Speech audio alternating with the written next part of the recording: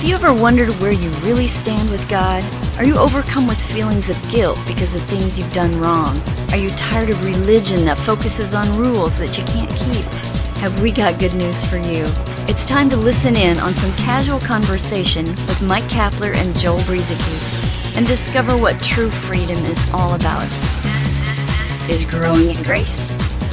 Hey, Joel Brueseke here, Mike Kapler with me as well. Yes, indeed, this is Growing in Grace, and it's our weekly podcast. You can find us on various sources across the internet. Thank you for tuning in. Whichever way you've tuned in, we're glad to have you along. We'd love to hear from you as well. You can get a hold of us at graceroots@gmail.com, or, of course, check out the website, graceroots.org.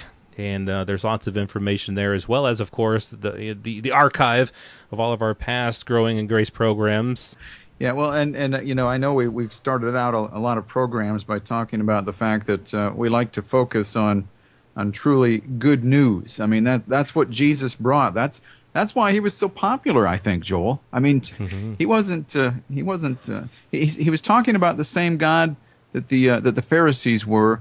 But he was doing it in an entirely different way. You know, people had somehow just figured out, or had figured that God was far away and that he was an angry God. And Jesus comes along talking about the same God, but in an entirely different light. And, you couldn't keep the crowds away.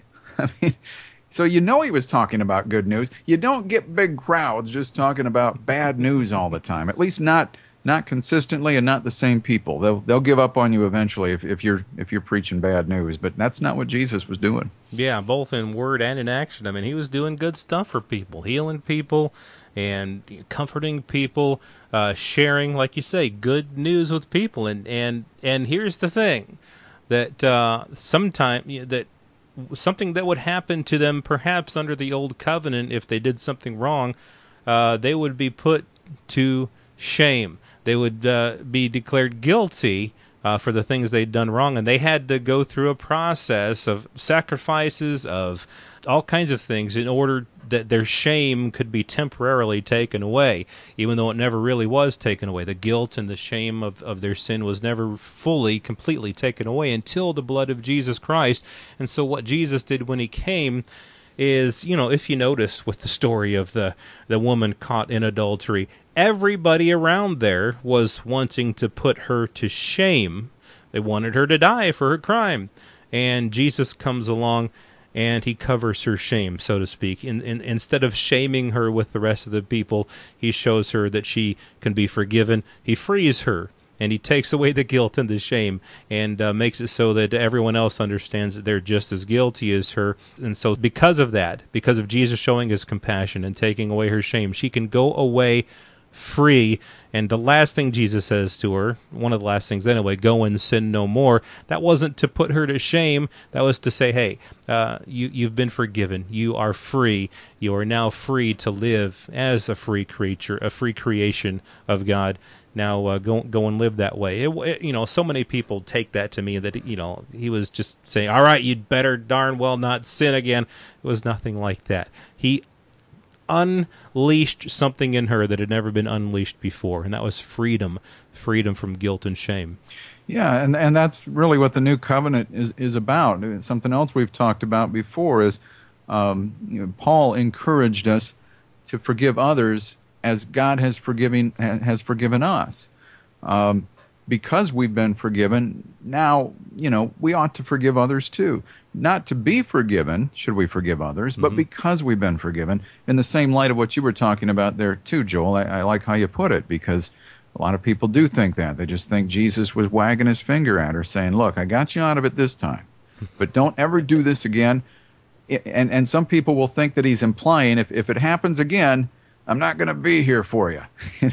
Right. You'll be back in trouble for the rest of eternity. That's how a lot of people might interpret something like that. But you're right. I mean, I also heard one time somebody said that there was some, at least, implication in the original language that when Jesus said, go and sin no more, he was specifically referring to that sin. And we know she was caught in the act of adultery. And I know everybody always wonders, what happened to the guy? I even wonder that today, Joel. There's this talk about Sharia law, and I don't know anything about it, except that I know it's it seems like it's demeaning to women, and even in today's age, I guess if a woman is caught in adultery under the Sharia law, she's to be put to death. But I'd never heard on the news recently anything about the guy. I mean, is there a Sharia law for guys? I mean, anyway, getting off the track here. But so tell me, Joel, I'm not an expert when it comes to the topic of shame in the Bible. So we talk a lot about guilt, and you and I have addressed that. Is there a difference between guilt and shame, or do they go together somehow? Oh, I suppose they're intertwined in a way. Maybe you can't have one without the other. I don't know, and I've not done a word study. I'm not an expert either. But the gist that I get when talking about guilt and shame is that they go together. You've just in general, you've done a crime, you've done something wrong, you've sinned, and so you're guilty of having committed that sin, and along with that goes the shame of having committed that crime, and people will carry around both the guilt and the shame, and again, perhaps they're intertwined, of having done what they've done. And the thing with Christ is that in the way that he approached people, in the way that he dealt with people when he knew that they had sinned. And here's the thing. Jesus came as someone who was born under the law.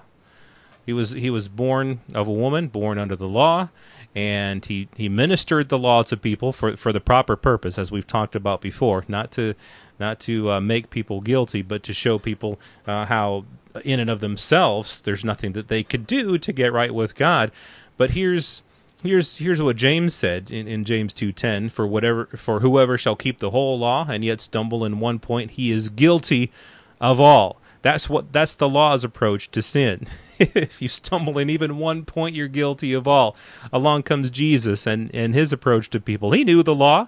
He knew exactly how the law made people guilty, and instead of pronouncing judgment upon them, and instead of allowing people to walk in their guilt for a while and just to walk in the shame on you for what you've done, instead of doing that, again, as with the woman caught in adultery and with many, many more people that he came across, it was more like, walk in freedom. Your guilt is taken away. Here, I've come to take away your guilt and your shame.